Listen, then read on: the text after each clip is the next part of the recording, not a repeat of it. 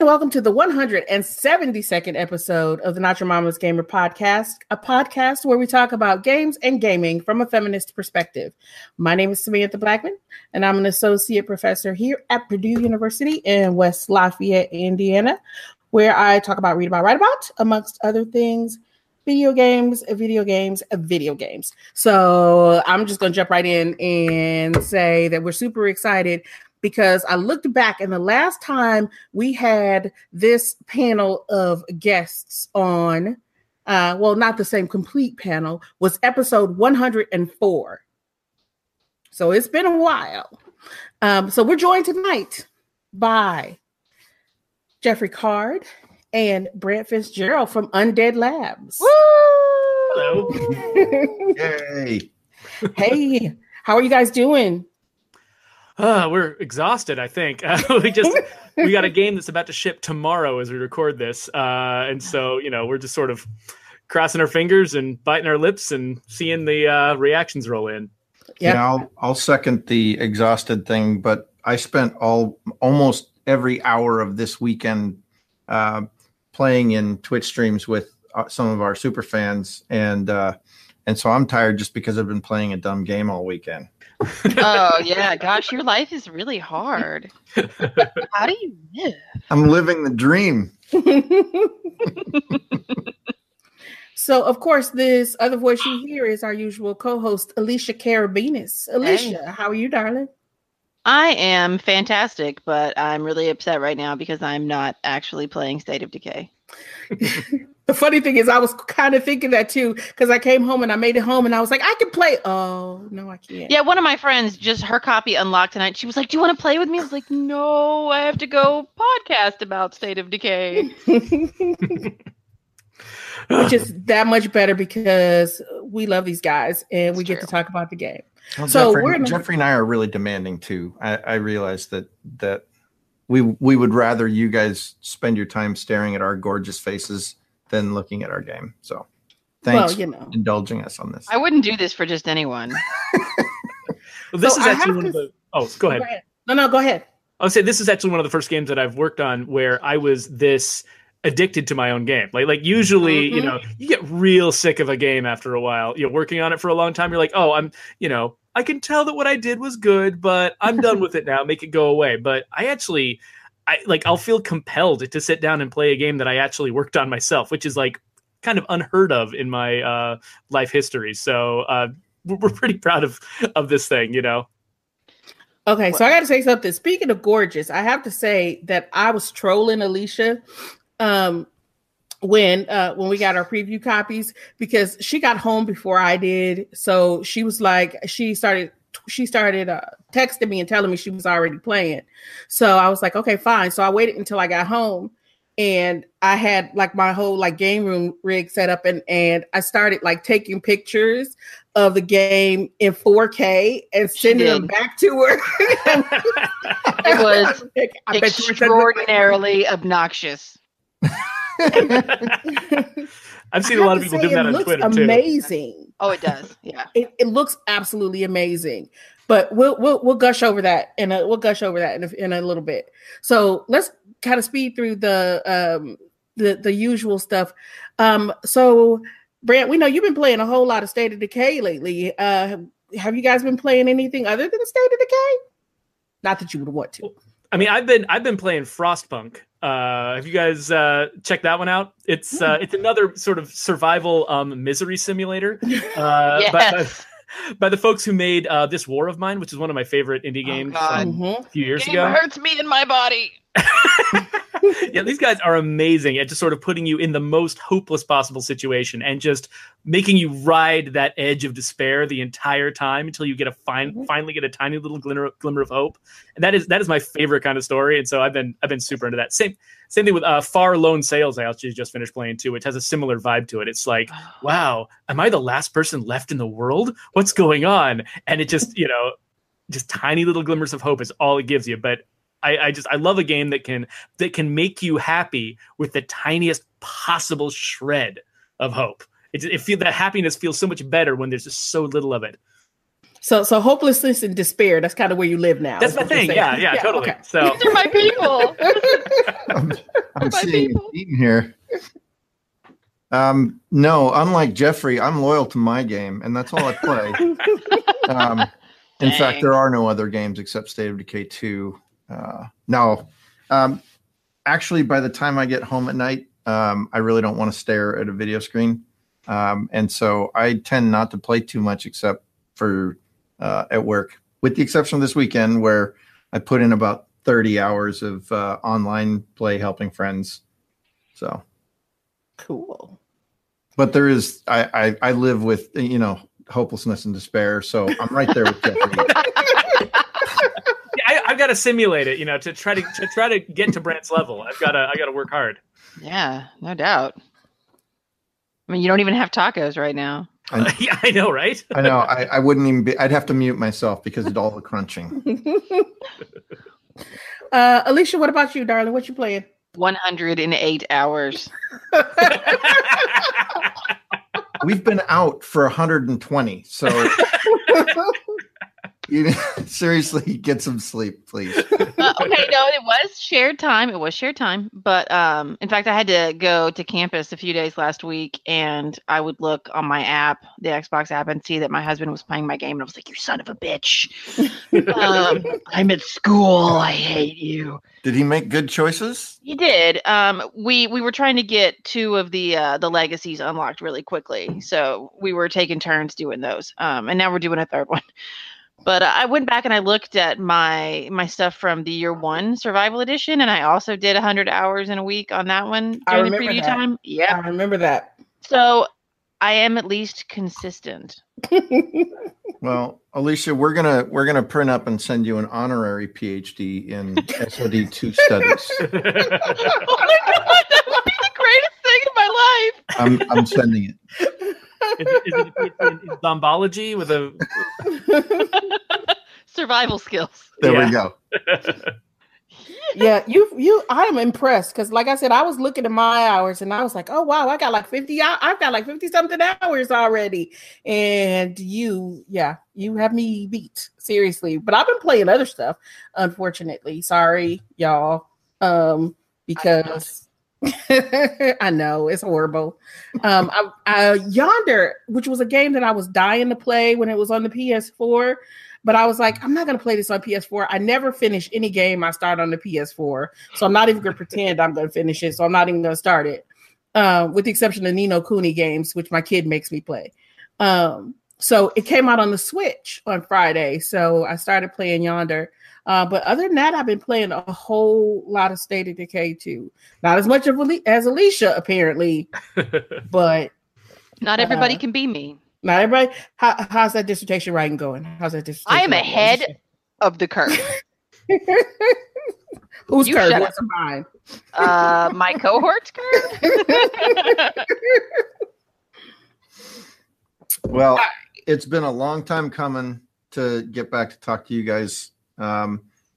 It was the interview we did with you guys a few years ago was my favorite of all time. I know it was yours, but not because Jeffrey and I were on it.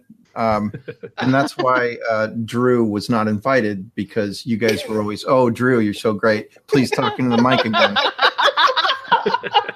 I mean, the man is a professional. And he does what he does real well. That was funny because I went back and listened to that episode again, like last week, and I was like, "Yeah, we really were kind of fangirling over Drew." we both also, in all fairness, and no offense to Drew, who was a delightful human, but we just love Marcus too. So it was like both. Mm-hmm. It was Marcus and then like Drew, the human person. It was just too. It was too much. It was too. But much. they're indistinguishable, right? I mean, it must be interesting to be an actor and be known for a specific part and have all of the feelings people have about that part just kind of get imbued into you. I mean, like the actor who played, let's say, Joffrey from Game of Thrones is probably having the opposite effect. Oh, in his he was life right talking now. about quitting acting, because everyone hated him. Yeah, I'm actually impressed that the actor who played Draco Malfoy has actually had a career after that because, man. Has he, though? Has he? I love The Flash. Flash is a good show. Oh, okay. He's I don't have television, so I don't know. Oh, yeah, no, he plays a sniveling jerk on The Flash. It's great. Just as a side note, Drew did stop by our offices for the pre-release launch, and somebody, the only person who showed up in cosplay was cosplaying as his Sasquatch character. So we got those two together, and it was great. Yeah, that was great. All right, so that's what we're playing. I'm gonna be honest in terms of the reading. I'm not reading anything these days. Anybody reading anything good?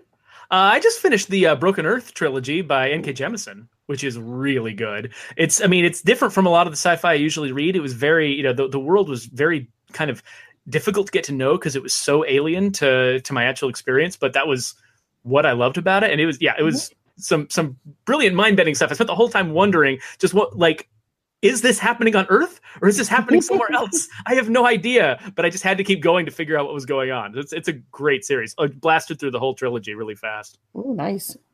What am I reading? I jump back and forth between Lee Child, Jack Reacher books and a very difficult to read Nikola Tesla biography. Ooh. And one thing I like about that felt good about reading the Broken Earth series is that N.K. Jemisin is actually, I think I saw a Twitter exchange where I think she was actually thinking of playing State of Decay. She has a Twitch channel and she does this whole she does the whole thing that we do. It's interesting to see. I got used to the fact growing up as a kid thinking of gaming as something that this is something that kids like me do. Professional serious people don't do this. and now we're at an age where you can have a favorite author who she's got a very literary kind of academically informed sort of style. I when I read her work, it sounds like it was written by a very intelligent, well-educated person. So I think of academia. That's not where gamers are. You guys have done a bad job of apparently sinking into me. And you're still right. But yeah, and so seeing that she's into games and that she has a Twitch channel where she plays artsy games and stuff like that, I'm like, oh, holy crap, this is there's a connection there that I didn't realize was there, and it made me just feel good about the way that games just pull people from all sorts of places and make us feel like we got something in common. So the big question is did you sneak all up in her DMs and ask her if you could come play multiplayer with her? We did actually have an exchange. I don't remember it, and I'm not going to characterize it and do a bad job. But yeah, no, I was completely starstruck that I was actually chatting back and forth with Jemisin right after reading her trilogy. Cool. That's adorable. Oh, I know. Yeah, I was fanboying all over the place. I also got a comment. I saw a comment on Twitter by Jenny E. Nicholson, who's one of my favorite YouTubers, and she was playing the game too, and having snarky reactions to it. I was like, oh, Jenny Nicholson is snarking at me. It's so great. I was freaking out. I saw you tweet that, and I got a good giggle out of it. Yeah, and so I added her name into the game now. So next time there's a patch, there's going to be a Jenny E that people can be. So Ooh. Nice. That's one of the questions I want to ask. Sam, is it okay if I go ahead and ask? Sure. I mean, it was on my list, but since it's come up, how much fun did y'all have planting little Easter eggs like that? That is probably our favorite thing. Brent and I both have different opportunities to plant Easter eggs in the game. And, Brent, you were mostly you were working in a lot of references to like long-term fans of the game and streamers and stuff, right? Yeah, this time I didn't have as much opportunity to do stuff in the map. But like Brant's Onion Emporium is still there. That is not mine. I did not put that in there. In fact, I will say that about a month ago, I requested that they remove that, but for some reason, it never got around to being done. Oh, please leave it. It's so good. I'm allergic to onions, and so one of our artists thought it was funny that they'd make me go search a place that was an onion emporium that happened to have my name on it. I also think it's funny, so please leave it. Well, I mean, there's no way we're going to spend time fixing something like that at this point. So speaking of Easter eggs or things that kind of carried over, I did notice, is it the laundromat? Or is it one of the restaurants? I can't remember which one it was, but I did notice the bear statue. Yeah. Yeah, that's an old favorite. Statue. It shows up in a few different places in the map. Yeah. I think it might be inside one of the home sites too. Yep. Yeah. I saw it today. The chainsaw bear creation business is alive and well in this version of the world. I'm just saying, it is a very popular and viable career path. Well, not anymore. There used to be a big bear statue. My neighbors actually had a chainsaw bear statue out front for a while. It's gone now. We got new neighbors, but yeah, that was a daily part of my life. Yeah, I remembered. I was like, the bear statue. And I remembered the whole story. And I remember the bear statue specifically because the first time I encountered the bear statue was when I was clearing out an infestation. And I got hung up on it when I was trying to and I almost died on the bear statue. And so I might have had a few choice words for the bear statue. I'm just saying. I was going to ask you guys if I have permission to make a Not Your Mama's Gamer or an NYSMG and put it in the game. I can't podcast anymore. I think I just died.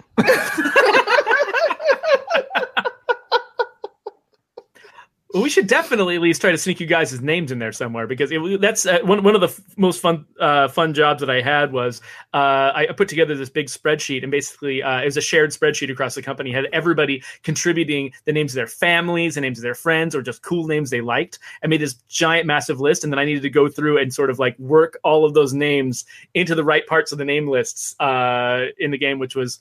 I mean, it was a lot of fun because some of them came from like a lot of different like backgrounds and cultures and things like that. And so we built this entire system for making sure that the right character's name ended up on someone who looked like they could have that name and making everything just sort of work out so that the characters feel like, oh yeah, this is a real person I'm out encountered. This isn't just somebody just rolled a bunch of dice and a bunch of stuff just got munged together. Like this person seems like it's really good. I've noticed it fits really well, and I love everybody's nicknames too. I always love it when I get a new person. I'm like, oh, what's their real name and what's their nickname? I thought that was going to be one of the fun touches that would sort of make our characters feel a little bit more like realistic and lived in. Because some of my favorite characters in fiction are characters that have like interesting first name and nickname combos, or they've got a weird nickname because of something that happened in their past, and you eventually find out how they got the nickname, and it's an interesting part of their history.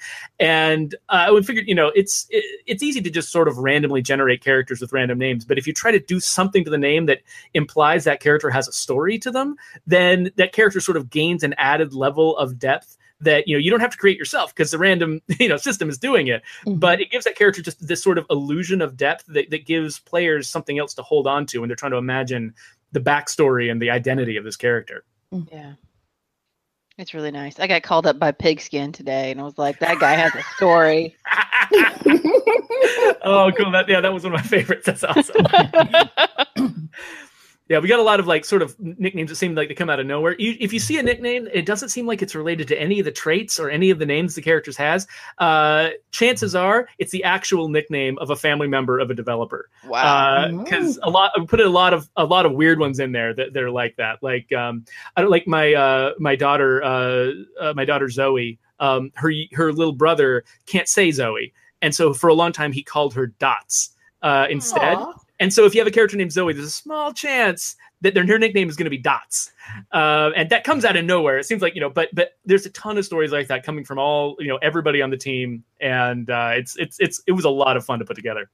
Yeah, a lot of Jeffrey worked in a lot of our Easter eggs and homages and things like that. And then I did some. One of the things for Easter eggs that I'm happiest we got in was one of our longtime, day one super fans is a former like b-boy / tag artist from the Bronx, and he I asked him if he would do a bunch of tags for us. I didn't tell him what to write. He just wrote down all of who he thought were the best SOD fans, and he runs a giant community. And so now a lot of those the tag art, or all the tag art you see, is stuff that he actually did and then took pictures of, and we put it in the game. Oh my God, I haven't paid that much attention to that stuff. Yeah. I saw it on Twitter, and then I started looking for it when I was playing after that, and I thought that was really cool. Oh, then there is one Easter egg that I doubt will ever get found for Mom Prince. Oh no! Somebody found it. Yeah, somebody found it. What? Yeah, I don't even know about this one. They may have found his. I made a board game for him, and there's some tag art that's his. But there's one that I doubt anybody will find. But if they do, they will know. It speaks exactly to everything Mom Prince. So somewhere there's a car on a roof, but it's real out of the way. Challenge accepted. There you go. I'll leave it at that. All right. Oh, yeah. See, Alicia just put another $100 into the game without even thinking about it. I'm gonna find it, buddy. I'm gonna take a screenshot. I got this. The rest of the Easter eggs we worked in are like like names of weapons, or some restaurants have some of our super fans in them, things like that. So, and board games. The board games are all over the place with super fans. All right, I'll pay more attention to that too. I did find an Xbox today. Yes, I found it weighs 12 pounds too. Yeah, it weighs 12 pounds. Like, damn. Do you remember the first Xbox? Come on, that thing was like it was a beast. That control, I couldn't use the first controller. It was too big for my little baby hands. Oh, you got the fancy the S controller one that came with it, or that they put out later. Yep. I have to admit that I did. They just did that reissue of the Duke controller. Yeah. And I ordered one just because the Xbox symbol in the middle when you push it does the OG Xbox startup screen. That's right. So I ordered one. I'm like, I can never use this thing. I mean, because like literally, I'm holding it like this. Yeah. So because it's huge, and I'm like, I can't even possibly hold this. I was like, I'll be in physical therapy for like 6 months if I try to play a game with this damn thing. Oh man, real talk. For like the first year, I thought I was just really bad at Halo, and then I got a new controller, and I was like, I will kill everyone. Oh. I found out that I was just really bad at Halo, regardless. Mine is going to go on a shelf because and I'll just take it down occasionally and push the little button and be happy. Okay, I am sorry though that I got us totally off track, but Easter eggs are so much fun. So I had to go ahead and ask. Sam, I'm not reading anything. All I've been doing is playing. That's okay. Me too. Same thing. All right. Even though I have to give some talks at a conference this week, so I need to like stop playing and like finish up stuff I am that I need to be doubly finishing. glad I'm not going to that conference this year now because I would be in real bad shape. I'm going to get up there and just start talking about State of Decay. Yes. It's like here's what I came to talk about. I've presented about State of Decay at conferences twice, y'all. Well, it would be fine if that was what I was supposed to be presenting about, but it's not. So, Alicia, send me an invite next time. I'll fly out to the conference. Hopefully, I can get the company to pay for it. You should do that. I did have a really good time at the very last Games Learning and Society. They do this thing where you can live play or play footage, and you talk about the actual gameplay and everything. And I had some pretty serious names in the audience. And one of the things I talked about is that the original State of Decay comprises approximately, at the time that I gave the talk, 13 to 14% of all playable Black female characters in all of the game's history. Oh, wow. Which is a number that you have blown out of the water with this game. right? It's amazing. Right? I had like 4 black women in my base. I was like, holy shit, I've never seen this many black women in a game. No, Okay, so I have to say this. So that I had a thing happen. Oh no. I know. So she was Helen in my game, but the Indian lesbian. Yes, the Indian lesbian character. She was Helen in my game. I was out. She was tired, and I was like, "Oh, I'm just gonna go. I'm gonna run in here real quick because we need some more gas at the base. I'm just gonna run in here real quick." And I'm like, and then I came out, and I was like, "Holy shit, what is that noise?" It was a juggernaut, and I was too tired to outrun him, and I just kept trying. And finally, it was so low, and I was like, out of all med kits, all meds, period. I jumped up off the couch, ran over to the surge protector, snatched the plug out. I was like, no way. It did not work. It did not work. Oh man, I have not gone back into that community since. I refuse. I'm simultaneously sorry and also like I know. Used at the same time. Like, I'm sort of, like there's a part of me that's cackling evilly underneath. Oh, and people get depressed if somebody dies. Mm-hmm. Yeah, I was watching Twitter today, and people are talking about rage quitting their current communities and restarting because somebody in their community died. I will say I've gotten super good at gauging exactly when to turn off the game. I thought I could get away. I was like, I'm going to get away. It's going to be fine. I'm going to make it over here and I'll be good. And I'll just make it home. And when it was clear that was not going to happen, I dropped the controller. I ran across, I snatched the entire damn plug out of the surge protector. And I was like, that's fine. I made it. I know I made it. And then I plugged it back in and it was like, nope. I turned it. You know how you see the little community screen with all the little faces? Yeah. And I was like, shit, there's one photo short. And then when you go in and check them, they're all depressed and shit. They've taken like a morale hit. Everybody's all hanging their heads. And you're like, fuck. One of our greatest fears when we were sort of designing this game was the fear that people, because this game has a lot less of a bespoke story than the original game had, because people you understand why people get sad when their Marcus dies and when their Maya dies or when their Ed dies, because when Sam dies, because there's this story, this very specific story, this very specific personality that's been built for these characters. But we went in a direction with this game where there's a lot more that is procedurally generated, and there's a lot less custom story that's being written specifically for these characters. And we were worried that people wouldn't feel the same kind of attachment, and they wouldn't feel as bad when the characters died, because that's part of the experience you sign up for, right? But yeah, it sounds like it's still kind of working, and so taking heart. I appreciate you guys sharing these stories, because I'm like, okay, maybe it's still okay. Maybe it's still working. I have a confession. Oh yeah, this is a terrible story. So my really good community, the one where I had it was the one I wrote about in my impressions post. It was like Proud and Jessica and Megan and Kelly and Dion. I'm like, these are my people, and I was so into all these people, and they were so good to each other. They would just like call in little encouragements, and it was great. I was like bragging on people. I was like, look at my people, they're so great. But I realized that the legacy that my husband had unlocked was the same one that my leader Carl had.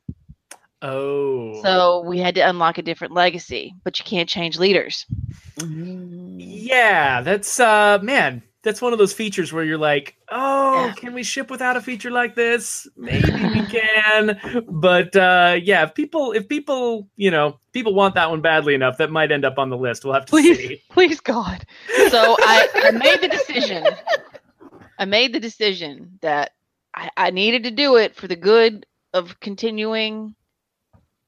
And Carl was like the only like dude that I loved. Like he was a rock, he would just call in like, I love you guys, and all these messages.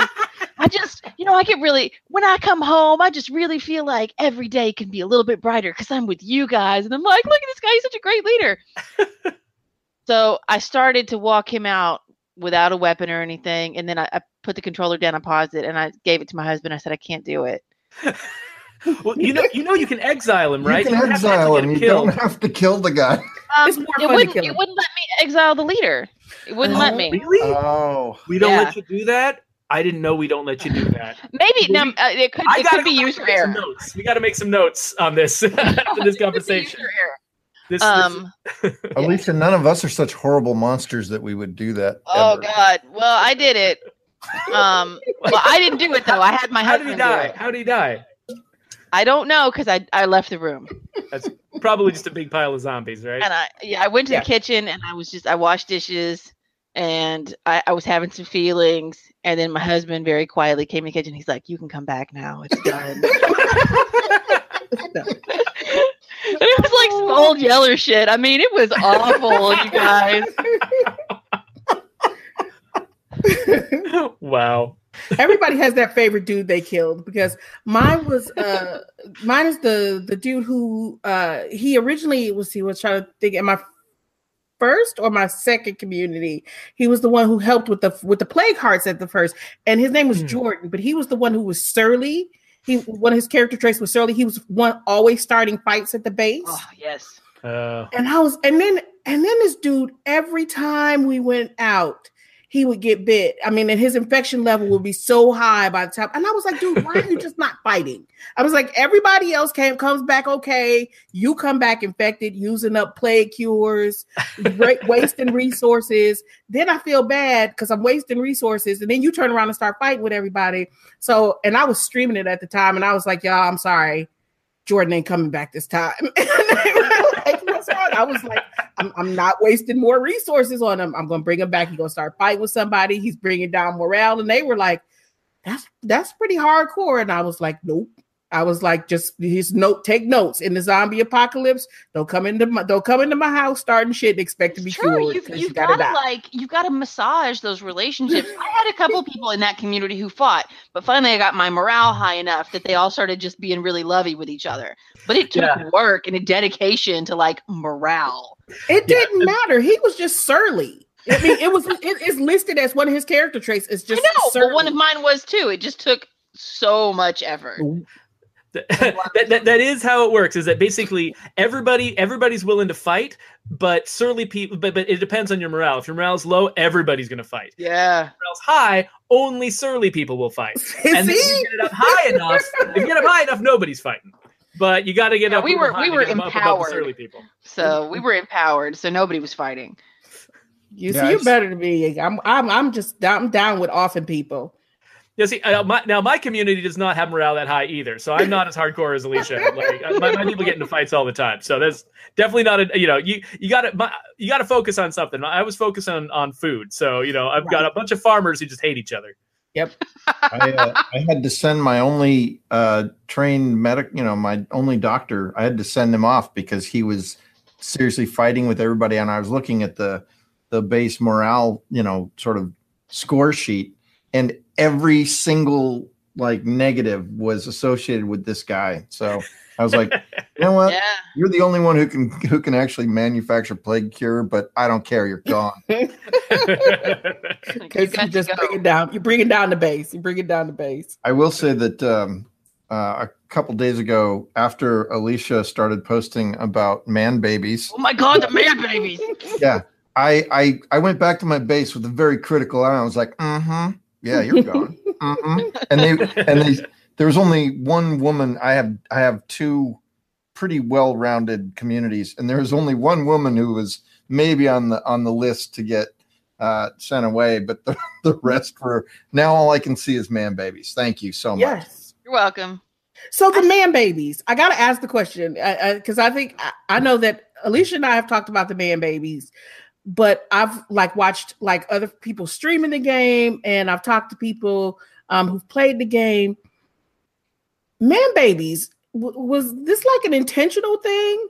Because there seems to be quite a few man babies, not just the man baby enclave that you run into that are always like, "Can you help us?" But just we man babies, do anything. There's lots of man babies, and I don't feel that. maybe it's the fact that I'm a woman trying to build an all woman base, but I don't feel like the women. I'm trying to think of a good way to say this. Why there's no good way. The women don't whine and complain in the same way. So there's man flu, and now there's apocalypse flu, and all the men in this game have apocalypse flu. So there's a couple reasons why that might be happening. One is that each of the voices of our characters was actually written by a different writer. And so when two characters are told, are told to say the same thing, or like you're told to maybe complain about needing help, the male character would have been written by one writer, and the female character, or one of the many female possible characters, would have been written by other writers. And so, and they've all got completely different lines. And so it could be that the men just ended up with the whiniest versions of all these lines, and the women sound more like, "Hey, could you help us out? No big deal, guys," or whatever. It could have been written in some much more, much less whiny sort of way. But honestly, like, we had the opportunity to really differentiate between the male and female characters. Like the programmer who worked with me on the character system, Jürgen, gave me the ability to have certain traits, belong only to men or only to women. And we were thinking about, okay, we have this power. What will we do with it? And we polled the women at the company and asked them, what do you think we should do with this?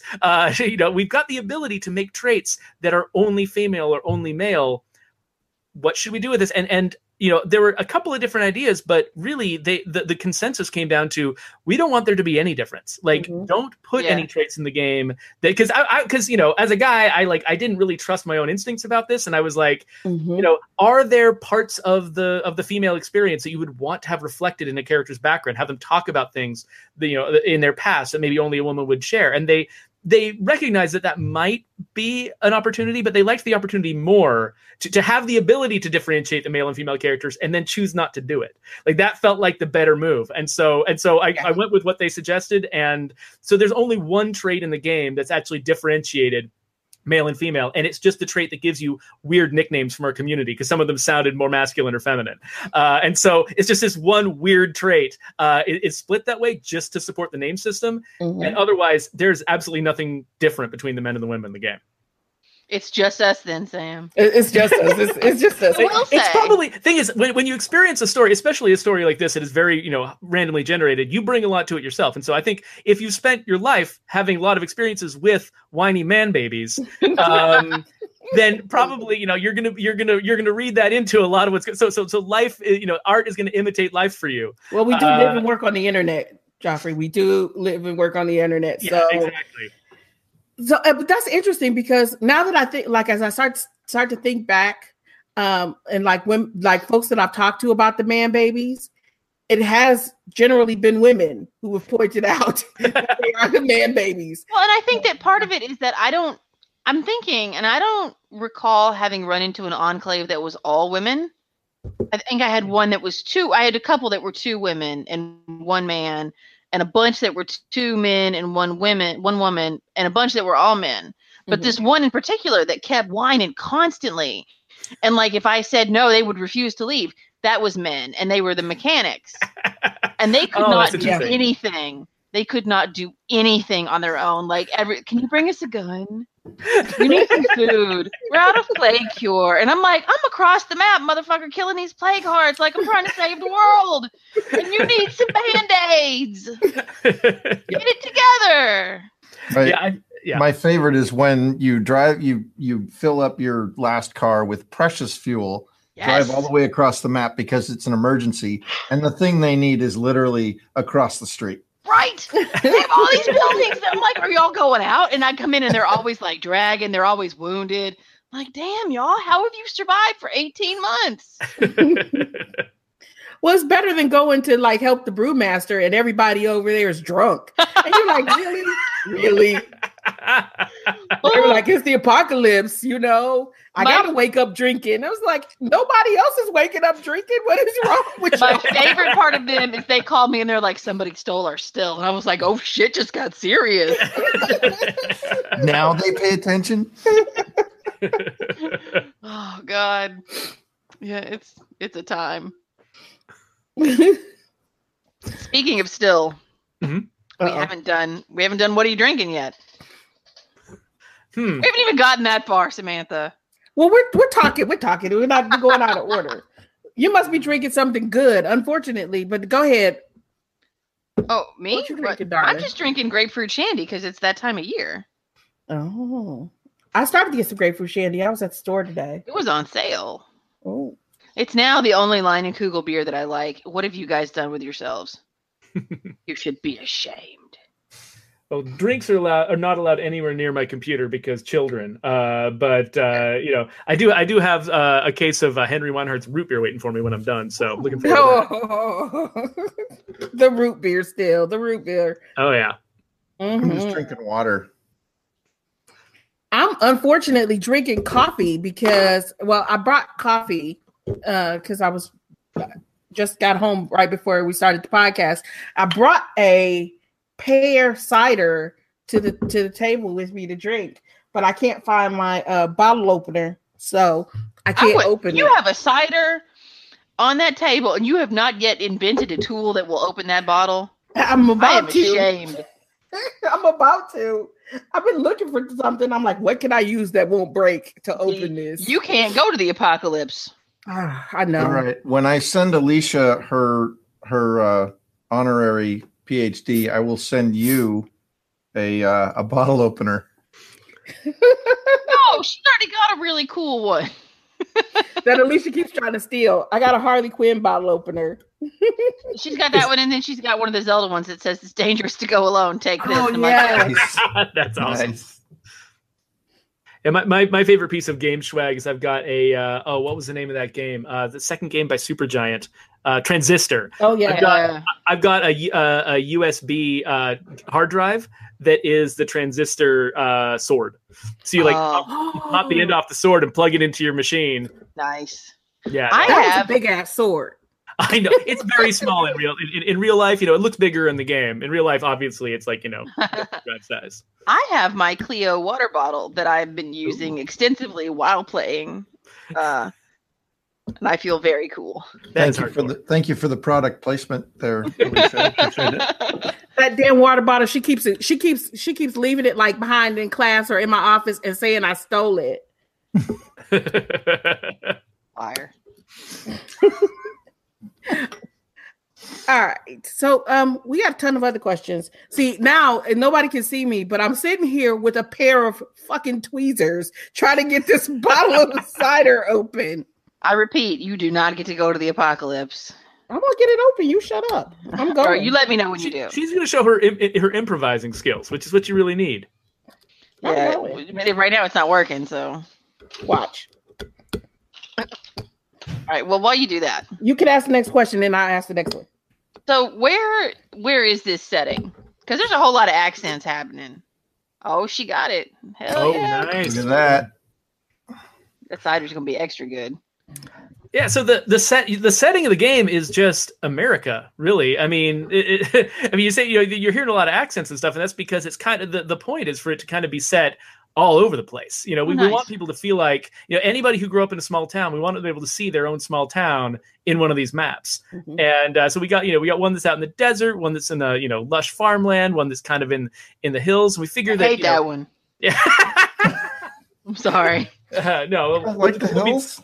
We'll be careful, about which artists are allowed to listen to this podcast.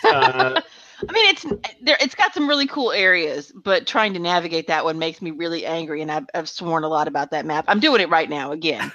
See, my favorite is I go to the to Drucker County, which is the one that's got the big plateau in the middle, and I get a Jeep and I just drive all the places I'm not supposed to, and that feels pretty good. So yeah, that's what I've been trying to do is find all the paths across the mountains in that one because that's yeah. But yeah, no, we want it to feel like it's from anywhere. We want the people to feel like they're from anywhere because we got people with with different accents from different communities and stuff like that, all kinds of different voices. But people with those voices, you find them in any town in the United States, and we want people to feel like wherever they're from, these people are familiar and this place is familiar. Nice. Yeah. That's one of the things. I mean, the hearing the accents. I mean, like Alicia says, like she's like, "Oh my God, I got 4 black women on my base. It's more black women I've ever seen in any game." Right? But when you hear these accents, I have to say, my cat is like, even my cat is chiming in. I have to say, well played, because I mean, there is again, more diversity in this game than I have seen in the last 10 games put together that I have played, which is saying a lot because, I look for diversity in my games. And just to be able to play as kind of a variety of folks with these rich backstories. I mean, because I've been streaming this game a lot, and when I'm talking to folks and they're like, well, what do you like about this game? And I was like, dude, look at this, right? This is what I like about this game. Right, that there is this richness that we don't see in other games, right? The same stuff that you hear me complaining about when we're playing this game, and I'm like, why? We were playing a game. I'm not even gonna mention it recently, and I was like, why does this dude look like a Mr. T fucking reject, and why is he in this game, right? But I'm like, this is not what we're seeing here. We're seeing like real characters. We're seeing real people with real stories that are not stereotypes, that are not caricatures, right? This is why I like this game. I was like, and honestly, I gotta admit it, right? I don't play, Alicia knows this, I don't play other zombie games. I play a little Dead Rising multiplayer just because, occasionally I like to just run around a mall and bash zombies, but I don't play other zombie games. I play State of Decay. People like, you play zombie games? No, I play State of Decay, right? And they're like, well, why? And that's why. Right, because you do have this diversity, you do have these rich backstories that you don't get elsewhere. Not only in other zombie games, but in other games. Period. In the hair, people's hair. Yes. Oh my god, this is always people's something hair that gets like in my craw. Like, yeah. Natural hair that looks like natural hair. I have this woman who has like the biggest natural hair, and I fucking love her. I think I know which hairdo you're talking about. It's one of my favorites too. I try to have that somewhere in my community. I'm feeling a little left out of this part of the conversation. Oh. Well, how can we bring you back in? For people listening to the podcast, Brant is rubbing his bald head right now. Yeah. You know what? My husband is bald. I appreciate a good bald head. And it's nice, too, in the apocalypse because you don't have to worry about shampoo. That's the other thing. I love the first time I found tampons in like a locker or something, I was like, yes! Yes. I think I might have texted you when I found them. I was like, Alicia, I found a luxury item. And it was tampons. So exciting. I was so excited. I was like, because I worry about that in the zombie apocalypse. Oh, yeah. What are we going to do about like feminine hygiene products? Yeah. Tampons. I was happy. Yeah. Well played with that one. Well, I mean, we really want the game to feel like, like we were saying, that it represents Americans, wherever you're from in America, whatever community or culture or background or anything, we wanted this game to feel familiar, and that's sort of like, that's a big part of just sort of what makes the game work on a fundamental level for a lot of players is that the people feel familiar, the community feels familiar, and so you feel like, well, this could happen in my hometown. I feel like I'm playing through the real experience of the zombie apocalypse because it all feels so much like the actual world I live in, the actual people that I know. But that only works if we actually represent the broad scope of who Americans are, and that covers a lot of people. And I'm really actually looking forward to continuing to expand the number of like different backgrounds and stuff like that we represent over time, because modern games, you get the chance to just keep on updating over time, and so we were able to get a certain amount of representation in the initial release, but I still got my plans for and it's further. It's interesting that anybody who's a serious prepper would not think twice about us including things like boxes of tampons as a high value trade item. Yes, but people who don't, I've been playing a lot of multiplayer games with friends, and they're like, "Haha, why'd you do that?" And then I said, "Think about it." Right? That's all I have to say. Think about living in a world where you can't go to the store to get stuff anymore, and what do you need? Yeah. And then they're like, "Oh, yeah." And then they start, then I say, if you really want to blow your mind, look at, prepper websites. and then you go down that rabbit hole, and then they're all, overnight conspiracy theorists, and they're all digging holes in their backyard. I have really enjoyed just looking at all the luxury items in particular, because especially since I unlocked the trader legacy, I don't need influence very much, but it's nice to just see what gets considered a luxury in the game and what you can trade away to like build your influence with other enclaves. Chocolate chips. Yeah. Cotton balls. And I was I'd like, be on to chocolate chips. I don't know. Not trading those. I think the chocolate goes well with the tampons. Put those two together. No shit. It's like chocolate and tampons. Ready to go, y'all. Well, speaking of influence, I mean, I want to talk about the multiplayer, right? Because I mean, I know that like last time we talked about the last game, multiplayer was one of the things that had to go by the wayside early on with the last game. And this time I heard, like I said, we live on the internet, and this is why we see man babies everywhere. But I heard so many people complaining about the multiplayer before they even played the game, right? It was like, but it doesn't advance my story. I was like, you know what? How about you just shut up and play the game, and see what it's like, right? So, but I'm kidding. I've played a lot of multiplayer. So when I'm playing multiplayer with folks, people are always like, so do you want me to come to one of your communities, or do you want to come into one of my communities? And after I played multiplayer for the first time, and I had someone come into my community, and then they went back to their community, and they told me about they were like, so this is what happened when I got back. And I was like, so let me tell y'all now, I'm coming into everybody's community and I'm playing your game. And you have like all of this influence, right? So you play okay, so I have to admit, for me, like a play session is going to be like 5, 6, 7 hours, right? But you come back and you're like, damn, I got like 2,000 influence points from playing with these people and all these multiplayer perks.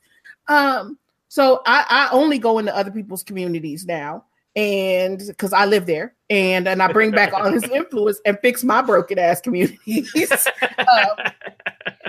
So that's a viable strategy, right? It works for me. The designers made it worth your time. I mean, yeah. And I realized I had no idea what kind of benefits I was going to get, but I just spent, like I said, 20 hours this weekend in other people's games, and it was awesome to come home and go, because at one point I was like, I really should make sure my people have food. But then I popped in. I was seeing all these rewards, stuff that I didn't have to go out and grind away on, and I was like, "Yep, I'm done." Jump back into somebody else's game because we did remove offline progression. So my people were alive, so they're not going to die while I'm playing, unless, of course, I do something dumb and get them killed. Get them killed in the other person's game, right. Yeah, because that's real. But I also. I'm actually not really interested in playing our game solo because I've had so much fun playing multiplayer. I have not played multiplayer yet. Yeah, I've only done it to test things. Like for me, because I've got like 4 kids and not a lot of extra time on my hands. Like I can't schedule myself to play multiplayer with other people. Like I know I could get called away at a moment's notice. I can't make somebody else depend on me. So I usually play single player. So I think you and I are in about the same boat. Yeah, and that's definitely part of it. And plus I have my husband, and we're taking turns, and so I have somebody to talk to. But 2 of my friends, their copies are unlocking tomorrow. So and I can't get Alicia to play with me. I will play with you. Mm-hmm. But you always stream, and I don't know if I want to stream. I don't know if I want to stream State of Decay, you guys. Oh, I will. No, I don't. I play a lot off stream. Come on now. Okay, because I don't think I can talk to chat. I think I would just ignore chat. I'd be like, y'all are saying stuff. That's great. I'm busy. Well, you've seen our stream, right? We ignore chat the entire time, so it's fine. Yeah. Because I've been watching you guys stream, and it's pretty funny. But it's easier when I'm in somebody else's community. I only stream I don't think I've streamed any like I did stream single player one night. But mostly I've been streaming multiplayer. So I'm in somebody else's game. So I can pay attention to chat because all I have to do is keep myself alive. I'm not trying to worry about them or, what's going on with them. Damn. See, this is why I don't want to play with you. I'm just trying to, I'm trying to rack up my points. I got to worry about my own base. Well, the people I was playing with most this weekend, after a while, we got so used to working with each other that we ended up without even talking about it, taking over certain jobs. Like whenever we would roll home, we'd get out. People would distribute the whatever rucksacks they had to the other parked vehicles. So the owner of the session would just start checking in all the gear that we'd got her. And then the rest of us would go maintain the car. If somebody had a gas can, somebody would just go fill it back up. Mm-hmm. And it got to that point where we didn't even have to ask if somebody had a gas can with them because somebody knew, what their job was. Oh, nice. Yeah. So it was actually surprising to me, and I helped make the damn game. Well, you never really know how it's going to play out, right? Even when you're testing in house, like there's always going to be shit that you discover when you're playing like for real. Oh yeah, absolutely. No. Mm-hmm. Watching streamers play the game, it's been interesting to see. I was one of my jobs was working on the tutorial, and it's just been like I've been watching streamers play the game, and anything they don't get, I'm like taking notes. Like, oh crap, we got to put that in the tutorial. We skipped something. Like the fact that a lot of folks aren't realizing that you can park your car in one of the parking spots, go around to the back, and just teleport stuff into your base. Oh God, that's the best thing. So because in the original game, as soon as you parked, we just insta teleported everything. But now that you might want to do things like trade rucksacks and stuff like that, like we're using those rucksacks, or you want to store things in your car so that you don't too much. Yeah, we wanted to make sure you could do it manually, so you could decide not to do it sometimes. There's a great story from another one of our developers this weekend. He was spending a lot of time just popping around Twitch and offering friendly advice to people who were streaming. And he said there was a couple who were streaming together who were doing really well, but they would, fill up a car with rucksacks and then they would manually walk them into the base. And everyone on stream, including him, he was like, I am a developer. You can go to the back of the car. And finally, they got so tired of him like making these suggestions that they banned him. Like, dude, get out my chat. It's like, who is this guy? Get him out. He doesn't know what he's talking about. I do want to say I feel personally attacked by Brant, who came into my stream like 2 years ago and was all like, why aren't you turning on your flashlight? It's at night. I'm like, because there's zombies and they will come and eat me and I don't need it to see. Yeah, you do. In this game, you need it, even sometimes in the daytime in a building. Yeah, I notice I haven't been back because I was hurt so badly.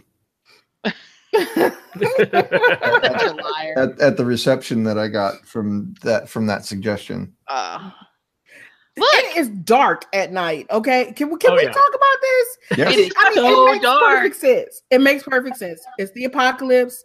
There's no ambient lighting, so it's gonna be dark. But damn, I seriously feel like I need to drink once I hit that night cycle. Because when I go out there, I am so afraid. I'm like, hey, I can't see over there, so I don't know what's going on.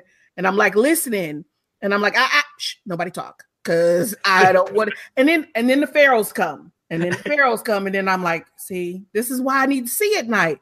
I have the gamma turned all the way up in my game. I'm like, I need to see. That's just like me playing Doom when I was a kid, right? I would just turn the gamma settings all the way up. So basically, instead of the pinky demon coming out of a black hole in the wall, it would come out of a light gray hole in the wall. I couldn't see anything. But even turning the gamma up all the way it's still dark. It's because we did the same thing here, and the artists are like, yeah, we're not gonna let you do that. I will say though, I have learned I can shoot a screamer from across the damn map in the dark. I'm like, I will get that motherfucker over there. I see you. People were always wondering why we decided to stay with the glowing eyes and with the dark of night in SOD2. Now you know. Yeah, it's creepy as hell. You see those eyeballs bouncing around. Also, the first time I saw a human turn. Oh yeah, that was what I noticed. Yes, yeah. I remember you See, Alicia and I, we're not talking while we're playing this game, but we text each other when like something happens. She was like, "I was fighting these folks at the Enclave and I killed one, and then the motherfucker got up," and I was like, "Ooh," and I was like, "Oh." Yeah, and I happened to be standing over the person, and he turned, and I saw his eyes, and I was like, "What the fuck? That doesn't happen." Yeah, whenever I roll up on an Enclave, I go headshots all the way. I don't want to see that. The other thing that I really like about that, so here's two things. First, I hardly ever shoot. Mm-hmm. I will shoot screamers, and I will shoot if things get really bad. I'll run away and shoot a couple, but I hardly ever pull out my gun. So it never even occurred to me to shoot other Enclaves when they would attack me. So I'm in there like trying to beat people to death. And man, that's hard. I lost 2 people that way. Yeah. And those have been my only deaths, have been to other humans. Yeah. And then my husband's like, "Why don't you just shoot him in the head?" I'm like, it feels different though to shoot a human character in the head than even for me. Like I've shot so many human characters in the heads in video games, just over the course of my life. Yeah. It's different. Like you got that contrast between the zombies that that's a monster. You shoot that. Yeah. And then the humans where it's like most of these guys, they just need me. They're just man babies. That's all they are. And like, am I going to shoot this sad person in the head? No. And even if they're jerks to me, I'm just like, but you're one of the last surviving humans. Like you're valuable, even if you're a jerk. Like I don't want to just murder you. I haven't felt so bad killing people in a game. Yeah, it's really awful. And I hated the Warlord quest for that. And but I do love that people talk about it. They're like, do we just kill people now? Yeah. Like, it's just what we do. And I'm like, no. That's one of my favorite lines, actually, is when somebody says something like that. Yeah, no. Yeah. One time, too, I was trying to negotiate, and they just started shooting me. And I was like, no, guys, come on, we can be friends. And they were like, nope. And they killed me. And I was like, well, fuck. No, they were mad because you didn't answer their call when they asked you to bring them some like tampons or something. And then they ask and you're like, no, dude, I'm over here. I'm trying to kill this plague heart. You on the other side of the map. I cannot bring you Band-Aids. I cannot bring you whatever you want. I'll get with you in a minute. And then they're like, well, I guess we can't be friends anymore. And I'm like, what? I'm busy. Yeah, no, I think we would have loved to put a little bit more nuance in those relationships if we had some more time. And I'm hoping, I don't know, maybe someday in the future we'll have the opportunity to put a little bit more into it than that. But for the time we had and what we were building, it's like that was what we needed some way to make sure that these enclaves, that if you weren't interested in them, that there was somewhere for them to go that wasn't just, oh, we just bug you forever. Like if you really just don't care about these guys that are all the way across the map, they got to either move out of town or go hostile, because then at that point you really don't have to worry about missions from them anymore. Or there's that one that wants to give you a very special present. I don't want to spoil anything. No spoilers. But I knew that shit was coming from the first time that I talked. I was like, they want to give me something. It's not. I know what this is going to be, and I get there, and they're like, "Here, you should have this," and I was like, I know what you are. I just met those people in my own game, and I think I know who you're talking about. And I'm like, and so knowing what it was, I'm like, pretending to be this dopey person. Oh, thanks, guys. This is great. Let me take this home. And again, not trying to spoil it for the audience, but you're spoiling it for me. I don't know what you're talking about. Yeah, well, I'll tell you later, Brad. I'll tell you later. You'll get there. Sometime. I'm still working on my builder enclave. So that one I haven't done yet. That's my last one. Because builders are hard to find. Yeah. Yeah, I'm the group I'm playing with. I've got the leader is actually randomly. I rolled up a community who had a character that was named after my wife, and so she obviously became the leader of the community, and so she wanted to be a sheriff, and so I'm going for the sheriff arc. Yeah, nice. Well, that's who Helen was when she got ripped apart by the Juggernaut. Yeah. Oh yeah. Yeah. Yeah. Also, can we talk about Colin, who was a member of my community for 25 seconds before he was killed by a juggernaut? Oh, I think that sounds familiar. I think did that make the review? I think That she was in wrote the about that preview. one. That was Okay, in the yeah. preview. Yeah. I thought that story sounded familiar. Yeah, I was bringing him back, and there was a juggernaut attacking my base. So I got out of the car, and I guess he went around the front. I went through the base to get a better gun, and came back just in time to see. It was like, wow, you never even walked inside, and we still have the morale penalty from your ass dying. Yeah. But think about it this way. He was willing to make that sacrifice He without was. knowing you at all. Colin forever, man. Love you, Colin. Can we talk about the weapons? Let's talk about some weapons. Oh yeah, that is Brant's area. I'm gonna back up, make some room. Why are all my bladed weapons so shitty, Brant? Ooh, good question. I didn't know this was gonna get that way. Sorry, I'm losing you. There might be some.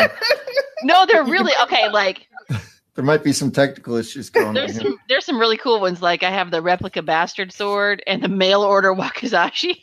They're so good. The late night knife show sword, yeah. Yeah. I love some of the names and stuff, and I love like I have a bunch of characters with sword play and the way they like dance and move. I'm like, yes, this is so badass. Man, those weapons do not last very long. Ugh. It's so I'm gonna throw somebody else under the bus here. Because I am not the designer. I am but the simple artist. Throw them under the bus. They're not here. Brian, one of our designers, has spent a lot of time, a lot more time than most humans should actually, thinking about how weapons play into the economy of the game and keeping them in working order or deciding to scrap them and get some of those materials back is a big choice depending on what your inventory looks like. I love making those decisions. Yeah, and so like everything else, State of Decay was built on choices, right? Yeah. Maybe you only have a couple decent bladed weapons left, and maybe it's worth it to scrap one of them because that way you can afford the upkeep on the other, or maybe you take your chances and go out and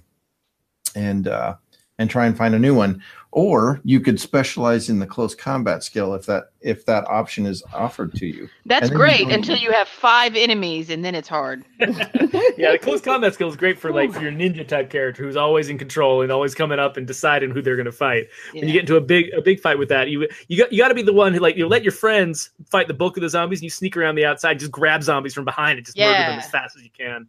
Yeah.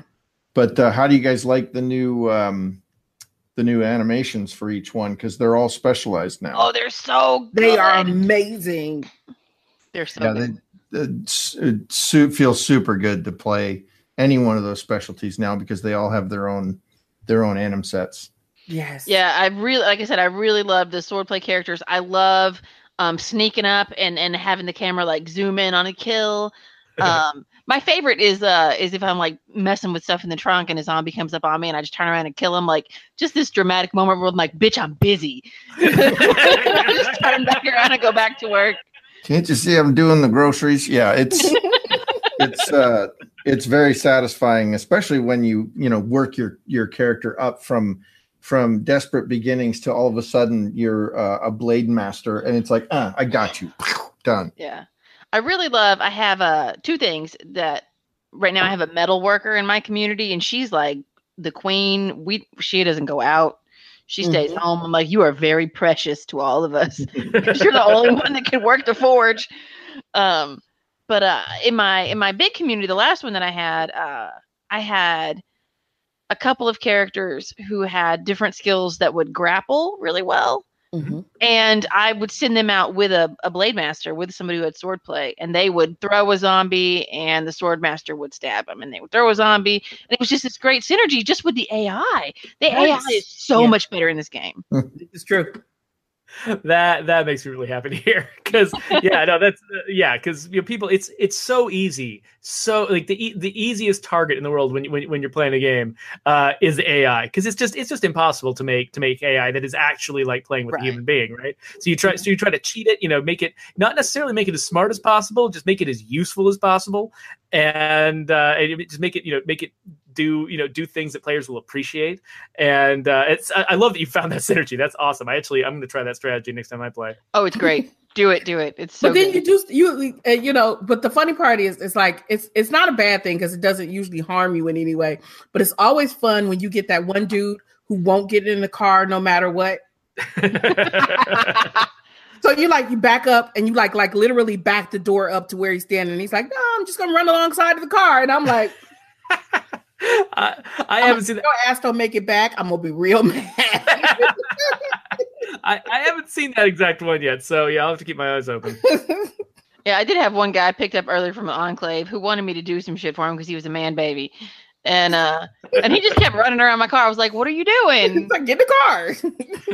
We got to go. Or the people who just like fall out of the back. Oh yeah. like when you're pulling up to their home and they're like, "Oh hey, I'm home," and they just dive right out of the car.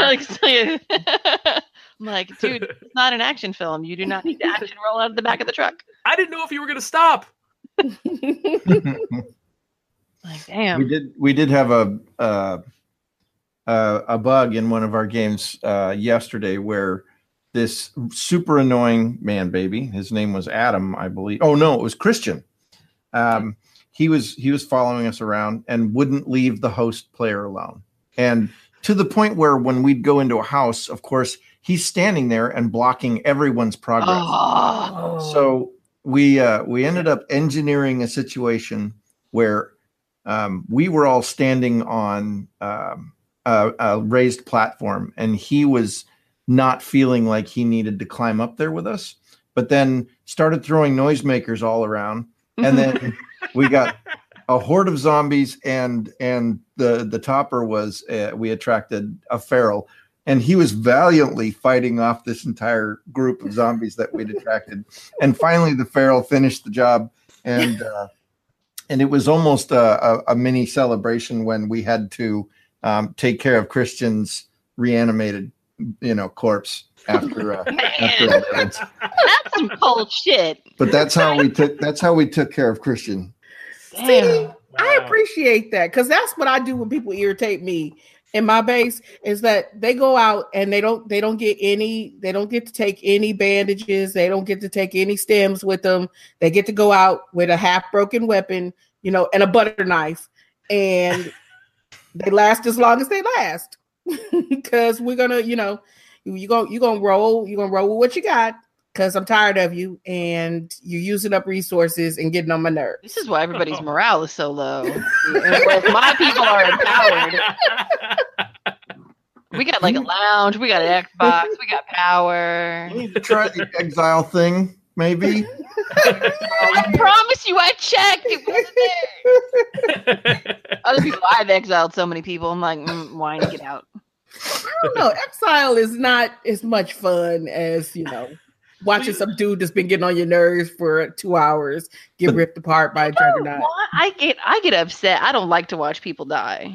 There's a possibility that person you exile might go and join an enclave that you hate. Yep. Really? Yes, they can turn on you. That's why you just go ahead and kill them. No, but maybe they'll go annoy the shit out of somebody else, right? See, I'm afraid that they're going to get this is honestly, and I've said this on stream. That is why I have not exiled anybody, because I'm afraid if I exile them, they're going to get pissed off. They're going to go join one of those enclaves, and I'm going to roll up in an enclave, and they're going to be standing right there with a red diamond over their head trying to shoot me in the head. So I do wish in real life that actual hostile people got diamonds over their heads. It would make life so much easier. Just as soon as somebody's decided they're against you, they just get a red diamond. You're like, oh, okay, I knew who. Yeah, I know what I got to do to you. Yeah. So many situations in my life could have been avoided.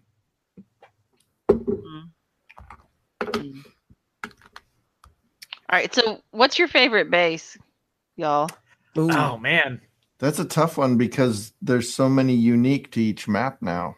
Yeah, they're really cool. So yeah, we got to pull Brian out from under the bus and point out that he put a lot of work into making every single base feel like its own unique experience, so that like it's hard to have a favorite base because each one is like, oh wow, this is something different. This is something new. If playing in this base, I'm going to make different decisions, and every base is like that. Mm-hmm. And it's hard to pick. Like the more bases you know about, the harder it is to pick a favorite. Yeah. One of my favorites is the Bridge Fort. Even though it's small and it's not really the best base to try to end the game with, because you only have one large slot and not a lot of small ones. It just I like the sheer audacity of living in such a high up ridiculous place. When I was a kid, I would try to imagine where would I live in the zombie apocalypse or whatever. Yeah. It was always something really sort of ridiculous and extreme and hard to get to. And the Bridge Fort kind of gives that to you. So theoretically, even though it doesn't give me everything I want for gameplay, just the fantasy of it makes me like the Bridge Fort. I may or may not actually evaluate all of the houses I've rented here since we've lived here, in terms of survivability in the apocalypse. May or may not. May or may not. Yeah. Yeah, the initial the only houses that that I think will end up not being anybody's favorite are just the starter houses, right? The starter houses. The suburban homes that they don't have large slots. There's a limit to what you can do with them, but still that base right there. I mean, it's actually one of our the layout of it is actually one of the more intricate layouts that we have. Yeah, I like that one. Cramming so much space into such a tiny package. A lot of love and effort. It's actually got good flow, right? It's got better flow, I think, than some of the more elaborate bases because it's really easy to go in and do stuff and come out. Mm-hmm. I was looking at the Knights Pass drive-in today, and I was like, "Do I want to move in here?" And then I was like, "Oh, storage shit is upstairs." Nope. It's like hard pass. Yeah, I can see that. That makes sense. It was cool though because it's got all this. Your people are missing out on the projector. If you're all about morale, that projector. And I have a guy who gives a bonus if we have a projector. We could have put the Xbox on it. Ooh, see, I really enjoyed being at the Whitney Field until I was driving home one day and I was going like through Squilones and I was like, Squilones is my favorite place. And then I drive and it hits. It's like Whitney Junction, and I pull up the sign and it's like Whitney Field. And my husband walked in right there and he's like, "Oh, Whitey Field, huh?" Where you live now. I was like, I hate you. You ruined the whole game for me. What? I hope you corrected him. I did. He was like, whatever, it's Whitey Field. Now I'm a little pissed at it. Blame Terry. It's Terry's fault. He's ruined everything. Let's see. I like the truck stop in the Drucker County. Yeah. I have people living in mine, and I wanted to go and really investigate it, but they kept getting in my way. You know how you saw that problem, don't you?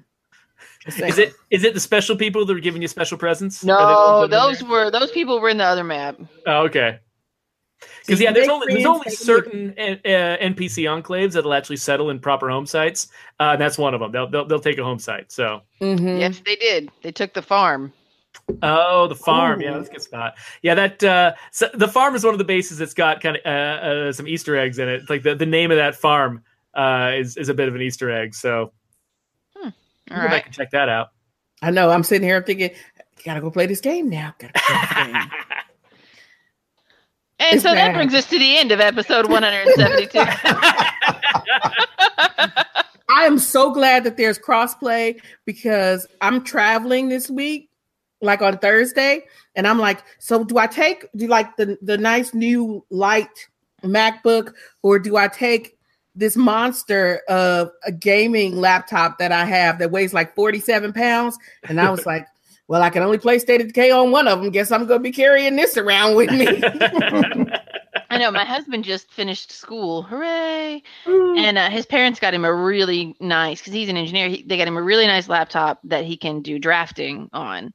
Oh. Like, it's a super high-end machine. But then he comes out, he's like, there's crossplay on this game, isn't there? Yep. We only have one Xbox, so we don't actually play like multiplayer together. That's why we'll kind of like take turns and stuff. And he's like, we have to get a copy of this. I was like, bitch, you have to get a job.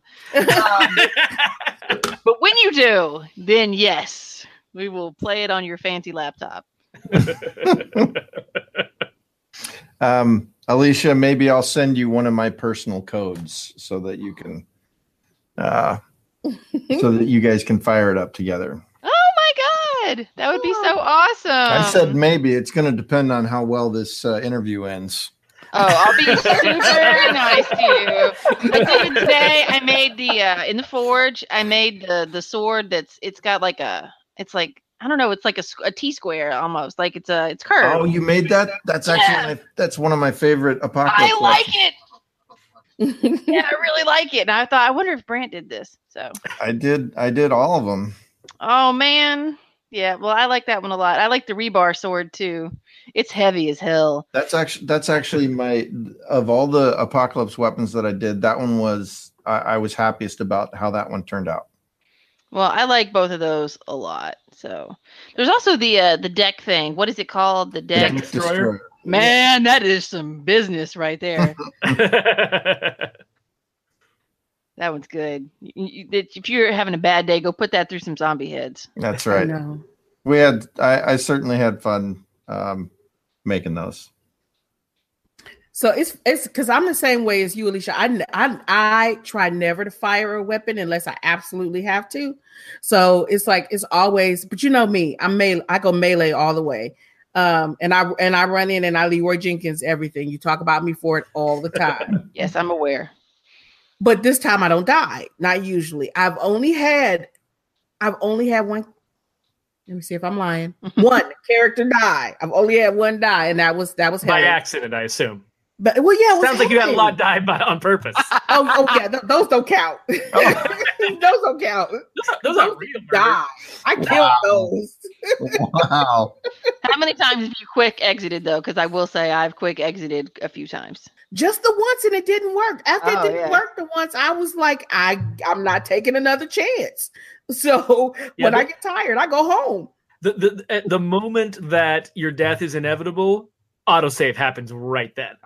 So you got to get it before that juggernaut grabs you. If it grabs you and it's going to go and it knows it's going to go it's already too late. It's ripping stage. Yeah, no, that's it. You're already saved. You broke our workaround is what you're saying, Jeffrey. You broke our workaround. Yeah, exactly. Yeah, no, you gotta basically give up early. You can't have hope in this game. You got to give up immediately if you want to save that character. I figured out to give up early. I got really close once.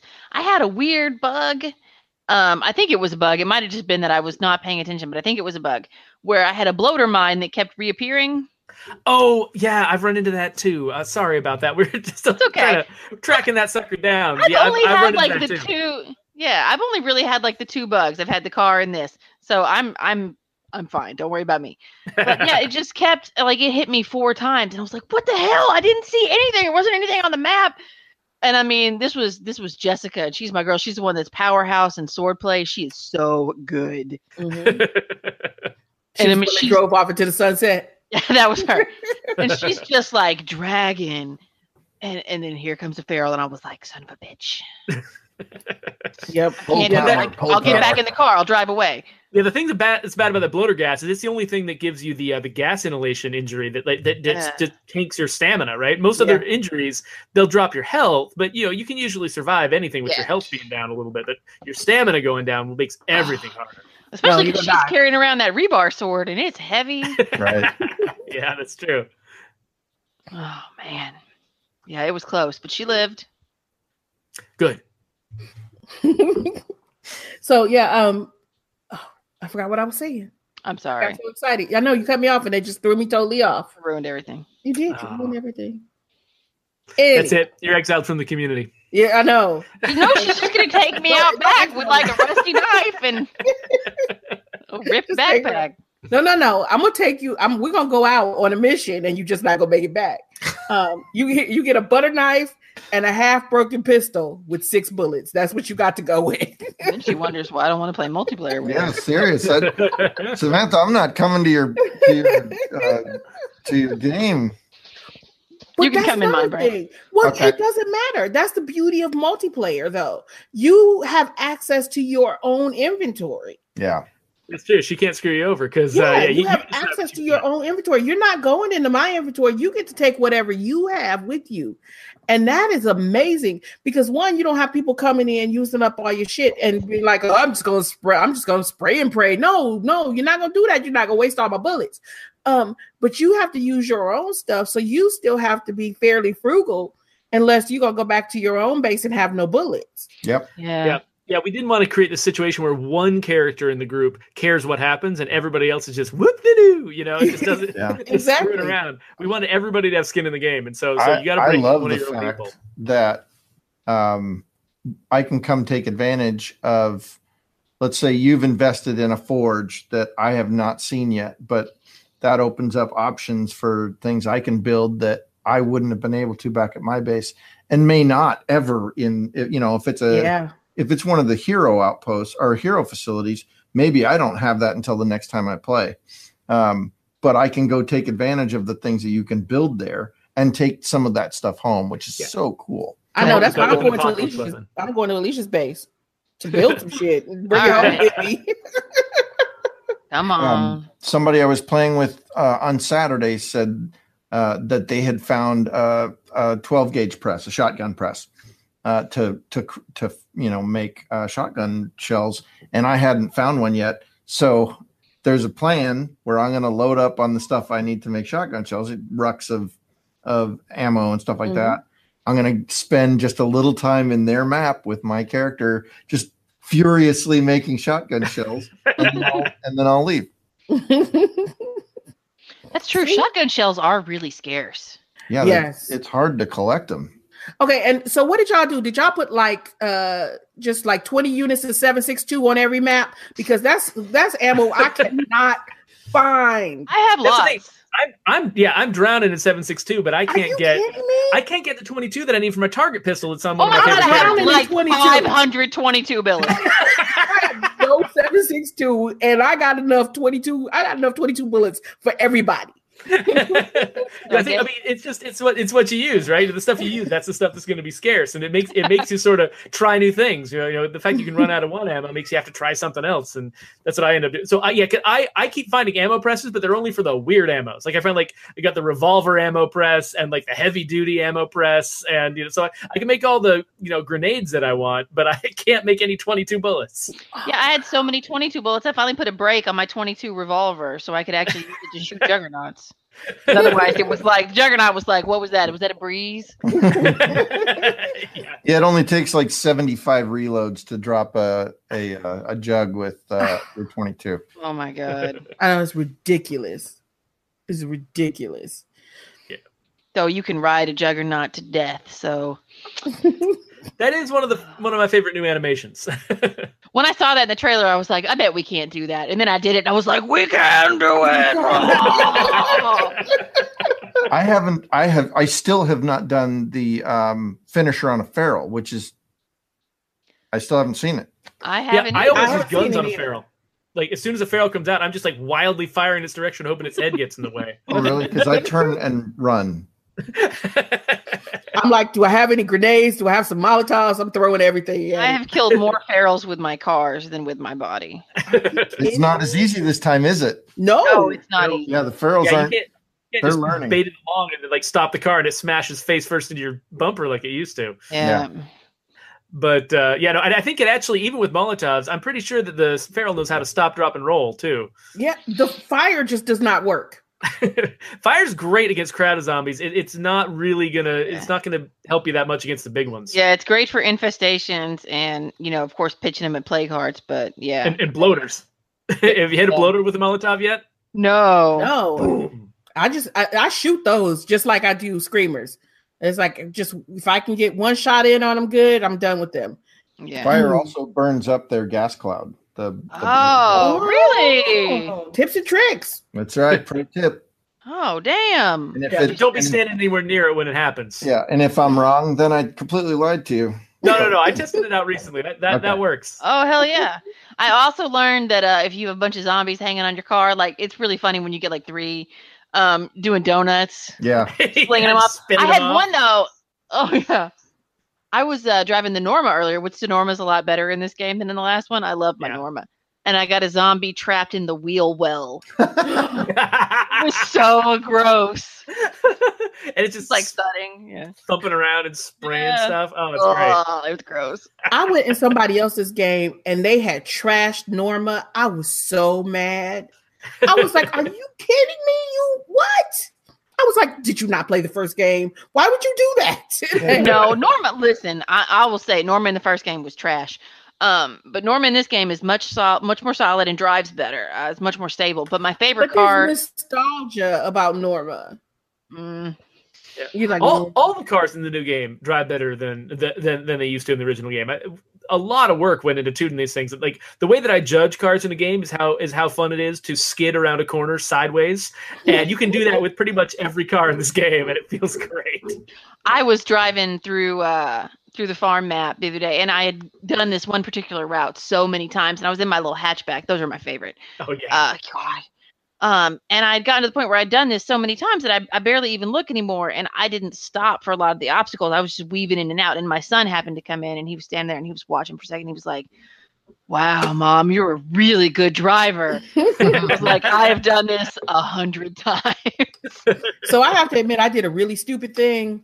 Is that it was on one of the starter bases, and it's oh god, which one is it? It's the one with the stupid like little thin driveway that has like a fence on one side, and I'm like, I am not driving all the way down around here. I'm like, I'm just gonna drive. I had an SUV. I'm like, I'm just gonna drive it down the side. I'm just gonna drive it down the side, and it was a little too steep at the bottom, so of course I got it stuck. Right there. My house. I'm at the warehouse in Drucker County, and my son. One of the things that he did when he snuck in and took control of my game was he got my ambulance that I was really proud of, and he crashed it in the rocks that are like right in front of the warehouse. Oh, so now I basically got a sign out front, which is an ambulance that I'm not getting out of those rocks. And I was like, oh yeah, my son was here. That's Rip. You got to use another car to bash it out of there. Yeah, you can do that. Well, that's what I did. Until you got 4 cars piled up in the same place. Yeah. Nope, I've learned. That's what I did with my SUV. If I just rammed into the front at the like that side quarter panel over and over again until it knocked it loose. And then it only took me like 5 minutes after that to flip it because I am the world's worst video game car driver. Well, at least this time around, you can actually walk up to the front of a flipped car and flip it back. Yep, that's Halo nice. style. Or occasionally, you can just execute a flip and keep driving. There you go. Oh, that's true. Yeah, you got a little bit of like back and air forth touch on the car. I have done that. Yep. I was like, oh, and then I'm like, yay, I'm the best. It's beautiful. Beautiful. Yeah, I do like the cars, but man, without a person who has the driving skill, God, that fuel goes fast. And it's precious. It's precious. Oh yeah, I know. That was one of the things that, people, it's funny, people, complained a lot in the first game. It's like, what's fuel for? Fuel doesn't do anything because we weren't using it to fuel the cars. So this game, we're like, okay, we'll have fuel do something. Yeah, but now we're like, oh man, hold our beer. All y'all out there, you suck. But I'm glad that you're appreciating the driving skill because it's really common for people to take those little 1-star specialized skills and just reject everybody who has them because they're like no I want to have my big time my medicine and my craftsmanship and my utilities and all the big fifth skills. But some of those little fifth skills, like we put a lot of effort in trying to make them make you pause for a second and question whether you want that skill. And it's not as fancy as medicine, but driving, it's great. It makes a huge difference, right? Yeah, they use a lot less gas. They're amazing. Yeah, it's like you try to imagine what they're doing in real life because when we were working on that skill, I was just remembering when I was a teenager and we drove out to my best friend's dad was a geography professor, and so he knew all these best places to go to see like crazy weird landforms and stuff. So he took us down to Big Bend, Texas. We were driving for a couple of days, and he's this very frugal dude, and so he was like teaching us like, okay, you want to just get right at this place on the gear, and then just stay there because that's where the car's most efficient. You save the most gas. and I was like, okay, so when I was thinking about the driving skill, okay, driving skill is Mike Lewis. That's who has the driving skill. The guy who knows how to use the least gas when you're driving around. Yeah, nice. I mean, because I saw somebody in somebody else's stream last night complaining. They were like, "Yeah, but it takes like a whole tank of gas to go 1 kilometer," and I was like, "That's because you suck." And because you need a hatchback. Yeah, exactly. You need a hatchback and the driving skill, and that sucker's gonna last forever. Like I've got this one muscle car that I just saved for when I'm going on sheriff missions. When I'm taking the character named after my wife, and she's going out on those sheriff missions, then she gets in that badass muscle car. The rest of the time, I'm driving way cheaper cars around because you know. But when you really got to feel like you're important, you got to get in the big loud engine. I had 3 hatchbacks in my one game, and I was thrilled. I was like, I will never drive anything else. I had the survey car, like the little Google, that was my favorite, the little Google car, the one that had the luggage rack on top, which is the best because it has so many slots, and then the little blue one. And I was like, I don't need any other cars. These are the best cars. And of course, eventually, I wrecked all of them, but it took a while. I think those are the ones named after my son. Oh yeah, really? Little rapscallion. Yeah. Oh. Those are good cars. They are. Good cars.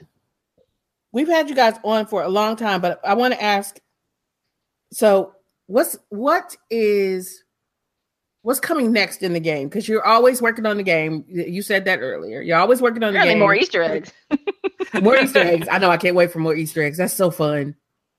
Well, I'm still sneaking new names into the game. That's one thing, and we're still hoping that we can keep broadening the cultural representation in the game because we've got some representative samples from all over the place. And but one of the things that we did was like say we wanted to have there's certain characters, for instance, in the game who can be African immigrants, and you can tell from their name and from their appearance that they were actually that their parents or maybe they were actually from Africa, but.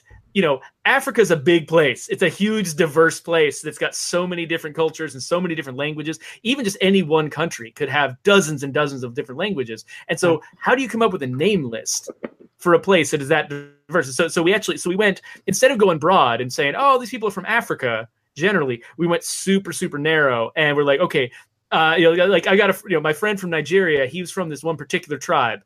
And it's like, okay, so all of our Nigerian characters are from this one particular tribe. So they all have first names and last names that are from this particular language. And so whenever you get a character from Nigeria, they all hang together because we didn't mix and match a bunch of different cultures and have it so get munged together in a weird way where somebody who's from that place will look at it and go, that's not a real character. Right.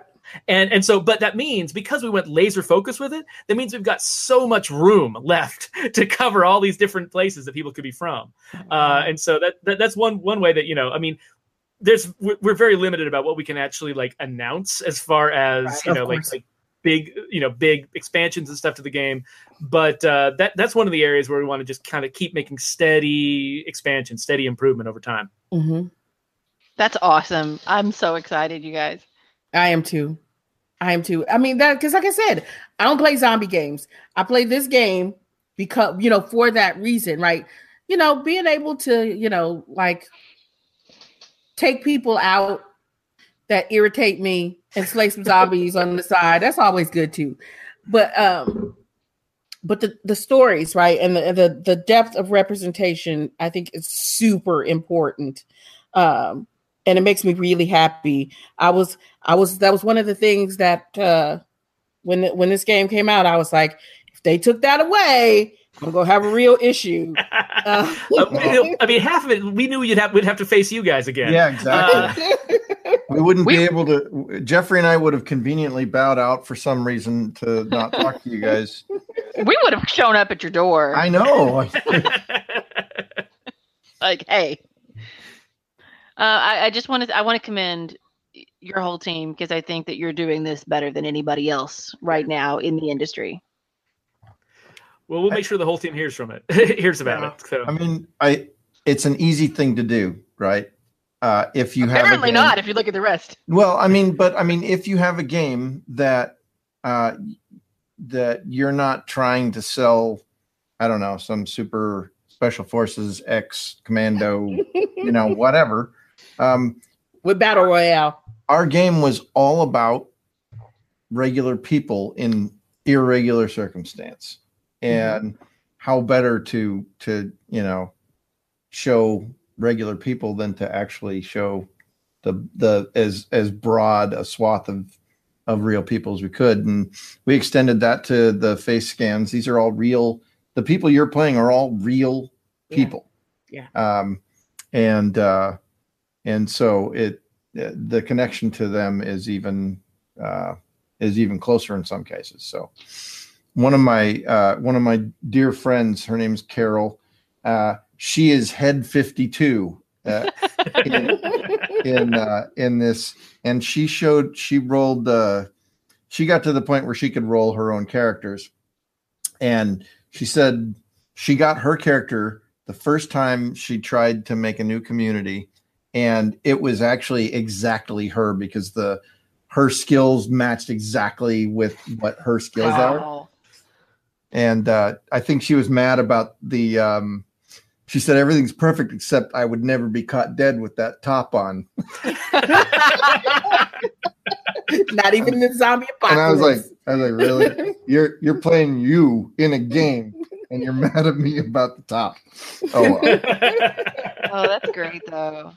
Yeah, the fact that you guys did the face scans too, I thought was just really a good way to cement that diversity and realism and humanity.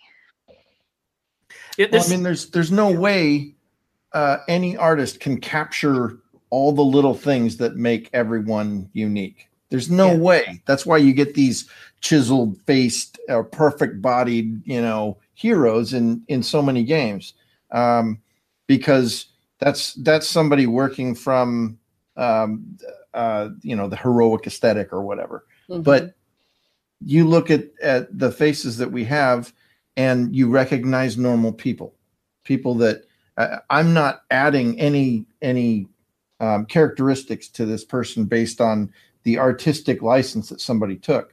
I'm looking at somebody I may have seen in line for coffee this morning or something like that. And so I don't know, it attaches something different to their character in my mind. Like more believability right off the bat for me, at least. So I have to say, just in terms, I love the way the game starts now, where you get to pick a character pair that you start with narratively. And that was like the first thing Alicia texted me before I even got to start the game. She was like, you have to tell me who you chose. And I was like, what the hell is she talking about? So I started playing the game and I was like, oh, I could be the black siblings or the lesbians. Which ones do I choose? I was like, it's got to be one or the other. Is it the black siblings or the lesbians? I was like, well, clearly we're going to have two saves right off the bat. One with the black siblings and one with the lesbians, just to see. And yeah, unfortunately, Helen died to the Juggernaut. And I haven't deleted that save yet because it's kind of being held there in memoriam, but it's going to have to go because I can't go back in there with Helen not there. Oh. I know. I'm a little sad.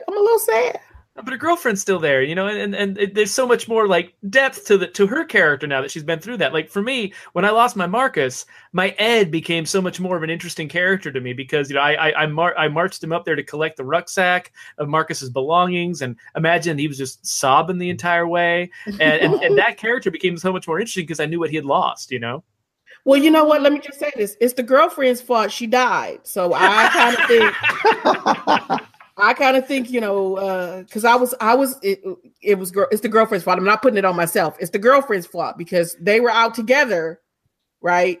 And they were kind of having this conversation when the Juggernaut snuck up on me. And so I'm kind of feeling real salty toward her right now. So, okay. Well, my lesbians are still alive, so they live in memoriam. She might have to go for a walk with a rusty butter knife and a half broken pistol too, because I'm mad at her right now. There's something fishy with this story though, and I feel the need to point it out because we're such good friends. You said a Juggernaut snuck up on you. And they're not actually capable of doing that. No, they're not. With the rumbling, we actually rumble the controller when they're close. and my stamina was low, but I was being greedy, and I was like, I'm gonna go in here and just get this one last thing before I head back. You learned your lesson, didn't you? I learned my lesson. I told you. You know what? It was a box of seeds. There's 100 more. You didn't need that shit. But you know how I am. Excuse me. I like to push shit to the very limit. I was like, I can get one more thing. And now you have to have a funeral. Now I have to have a funeral. Yeah. I tried, and then but y'all broke my escape. So I couldn't even I snatched my Xbox out of the wall for nothing. And that's not good for your Xbox. I know. And it's my new Xbox too, so that was real risky. I need to come and take that off your hands before you break it. Yeah, serious. Well, at least now I know not to do it again. Yeah, once you see that animation start, it's over. Yep, you're done. Yeah, I was like, if I could just make it over there, I'm gonna do this. Nope. See, all right. I know. I learned my lesson. But yes, Alicia's right. Kudos to the entire team. I think State of Decay 2 is an amazing game. I am like, people come in and they were like, so what do you think? I'm like, I don't know what you expected me to say, but I fucking love this game. I'm like, I live here now. I keep saying that. I was like, I live in Trumbull County now. I live here now. That's it. Well, it's different places now, though. I miss that. It's always Trumbull County forever. I know, it's Trumbull County forever. I look forward to writing another. Trumbull County. I look forward to writing another dozen articles about all of the delightful things in this game. Someday I'm going to write a book because y'all have enough material. I'll just repackage it. All about State of Decay. You guys are some of our favorite people, and it's always wonderful to hear that our efforts are recognized. You know, some people like, oh, I played the game, it was great, you know, and then run off. You guys actually really look at some of the things that, you know, we don't want to run around trumpeting that we have great diversity in our game. We just want people to feel that it's there. And you guys are always pointing out things that we were hoping people would notice, but didn't want to stand there and print it on the box. You know what I mean? Yeah, like pat ourselves on the back. You know, yeah. Not really a good look. We got you guys. We got your backs. Yeah, and we know we made a weird game, right? We know this game it's not every other game, and you know, not every player is gonna understand, like, you know, what it is we were trying to do or even particularly care about it. But when we find people who do care about about this weird thing that we did, like it feels so good. It feels like there's this kind of, I don't know, when you make something weird and then you find weird people who like the weird thing you made. There's a special connection that you get, you know, that you feel like there's something more special about that than, you know, like there's a lot of things out there that everybody loves, right? And so you don't feel special when you find people who love that thing too. Mm-hmm. But this is a kind of a weird, unique experience, and so it means a lot to us to meet folks like you who are into what we're into and want what it is that we want out of this. Oh, we love you too, Jeffrey. He called you weird like 6 times in one sentence. I know. I marked it. A lot. It's all right. I call myself weird at the same time, so you know. So, Brant, what's he allergic to? Me? I'm the only one in my family not allergic to anything, as far as I know. Sunlight. Yeah, no, that's probably true. Yeah. No doubt. Speaking of, I have watched the light go down behind you. Over time, so it probably has been a while. Well, yeah, you know, we got my blinds shut in here. Don't want people, you know, sneaking in and watching me podcast. But guys, we have to say thank you, like, not only for making the game, but for coming back and talk to us about the game. And please feel free to come back and talk to us. Oh yeah, anytime. We would love to. As new things come out and Alicia and I end up screaming at each other for hours about it. you can come back and talk to us about it again because we're really looking forward to it. And Alicia has lapped me on hours, but I'm really looking forward to putting a whole lot more time into this game because it's a solid experience and I'm really enjoying it. All right, so I have one request. All right. Yes. I'm going to be taking a sabbatical sometime soon, and I'm going to be driving across country to visit people who have always supported us. And if you guys would allow me to, I would love to stop there and take you guys out to dinner. We would love that. Are you kidding? Absolutely. All right. Well, we have to keep it under $7 per person. So Tacos. pick the best place you can. We'll pick good tacos. How's Excellent. that? Okay, we won't though because there's no good food here. It's the Midwest. But we'll do our best to find something edible. Excellent. Well, we have some good Mexican restaurants. There's At air least quotes right now. around that. There's Well, yeah. true. So, here's a big question: are you guys going to be at PAX? Anybody know yet? PAX. I don't know if we've. I PAX don't think we finalized our plans about that. We love PAX. We go whenever we can, but I think we just haven't made the plans yet, so we can't say one way or the other. But certainly I'm going to be there personally. I know it's Brant's favorite place to go. So Yeah, I love PAX. Yeah, if you guys are there, you can definitely find us, whether or not there's a company presence. But Are you coming this year? I think I'm coming this year. I'm trying to get Alicia to go with me. Alicia, Hey, yes. come It on. depends. Okay, things are up in the air for me right now. Yeah, no, I always take my kids on a tour of the floor, let them let them kind of go wild. My kids are all avid gamers, and PAX is like Disneyland for them. So I always go every year. So if you guys are there, I'll definitely try to find you. Well, and if you show up, we'll have you down and to the lab and shower you with gifts that our Microsoft people should send over. Allie. Okay. I was just wondering if you're still there, Allison. No, I'm still here. Don't you worry. But yeah, it'd be our honor to have you here. If we're not on the floor in an official capacity, then absolutely you will come down and be the guest of honor down here at the lab. I don't think I could go in the building without dying. What's that? I think I would die if I walked in the building. We don't smell that bad. It's fine. No, I mean, come on. We shower. I would be overwhelmed with joy. We would clean our room for you guys. We'd See, Alicia? See? We'll talk about it. I don't Okay. know. I don't know yet about what's going on with my husband, so we'll see.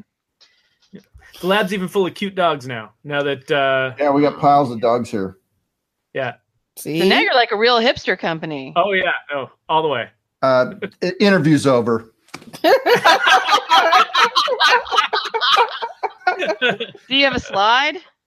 No, We- no, we don't have. My career's sliding, but Oh. no. Oh, no. You guys are always welcome.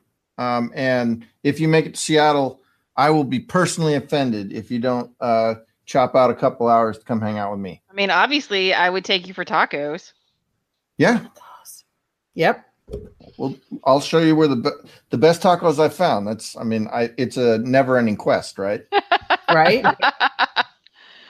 All right, I'm in. Let's do that. Perfect. Yay. Yay. See, I just needed somebody else to convince her because she never listens to me. That's true. I'm allergic to listening to things. This is what I gather. So, guys, thanks so much for joining us. It's been a blast. I can't wait to play more of your game. I can't wait to talk to you again and to see you again. Or to see you, period, in real actual person. To see you in real actual person. So I guess okay. So here's another question. We always ask this question, and I got to throw it out there. Is there anything that you want to tell us or can tell us that we didn't ask you about or talk about? Man, you brought up all my favorite stuff. I don't know. You can just edit out this long pause while I think, right? No, we didn't. It's a pregnant pause. I don't think there's anything I wanted to ask you guys or talked about that we hadn't covered.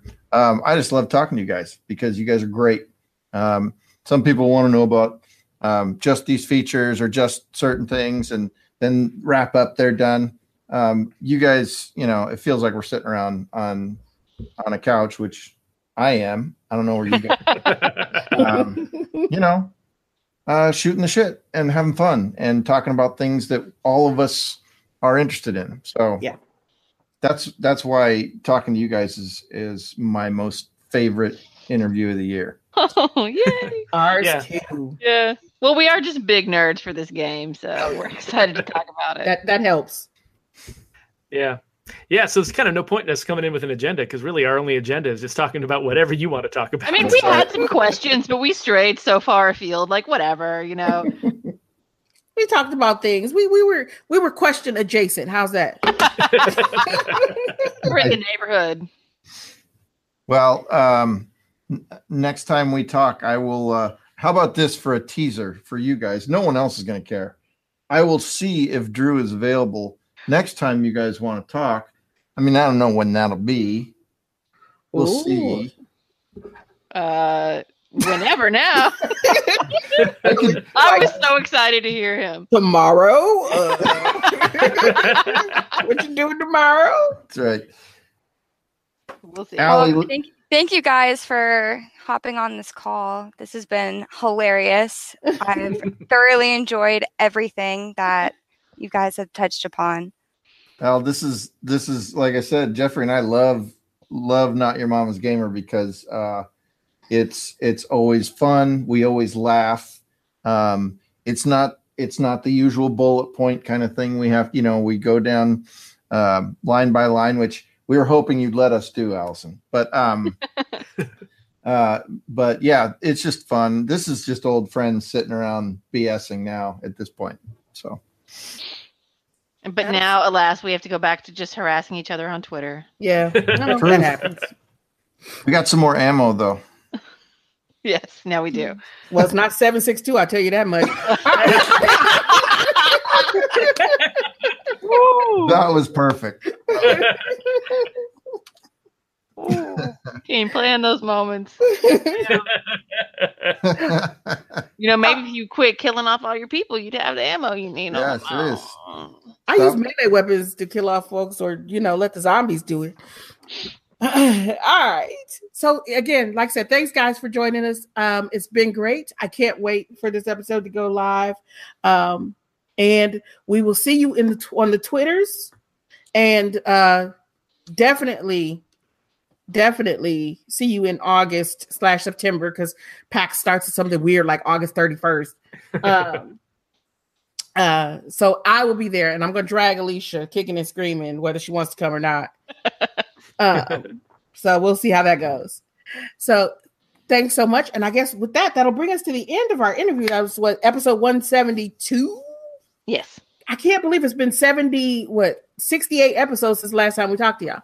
That's crazy. I know. All right. So until next time, folks, thanks for hanging out. Go play State of Decay. Of course. I was going to say stay warm, stay alive, and always, always, always play State of Decay. I love that. Thank you. Yeah, thanks. See you later. All right. Bye, everybody. Bye. Bye.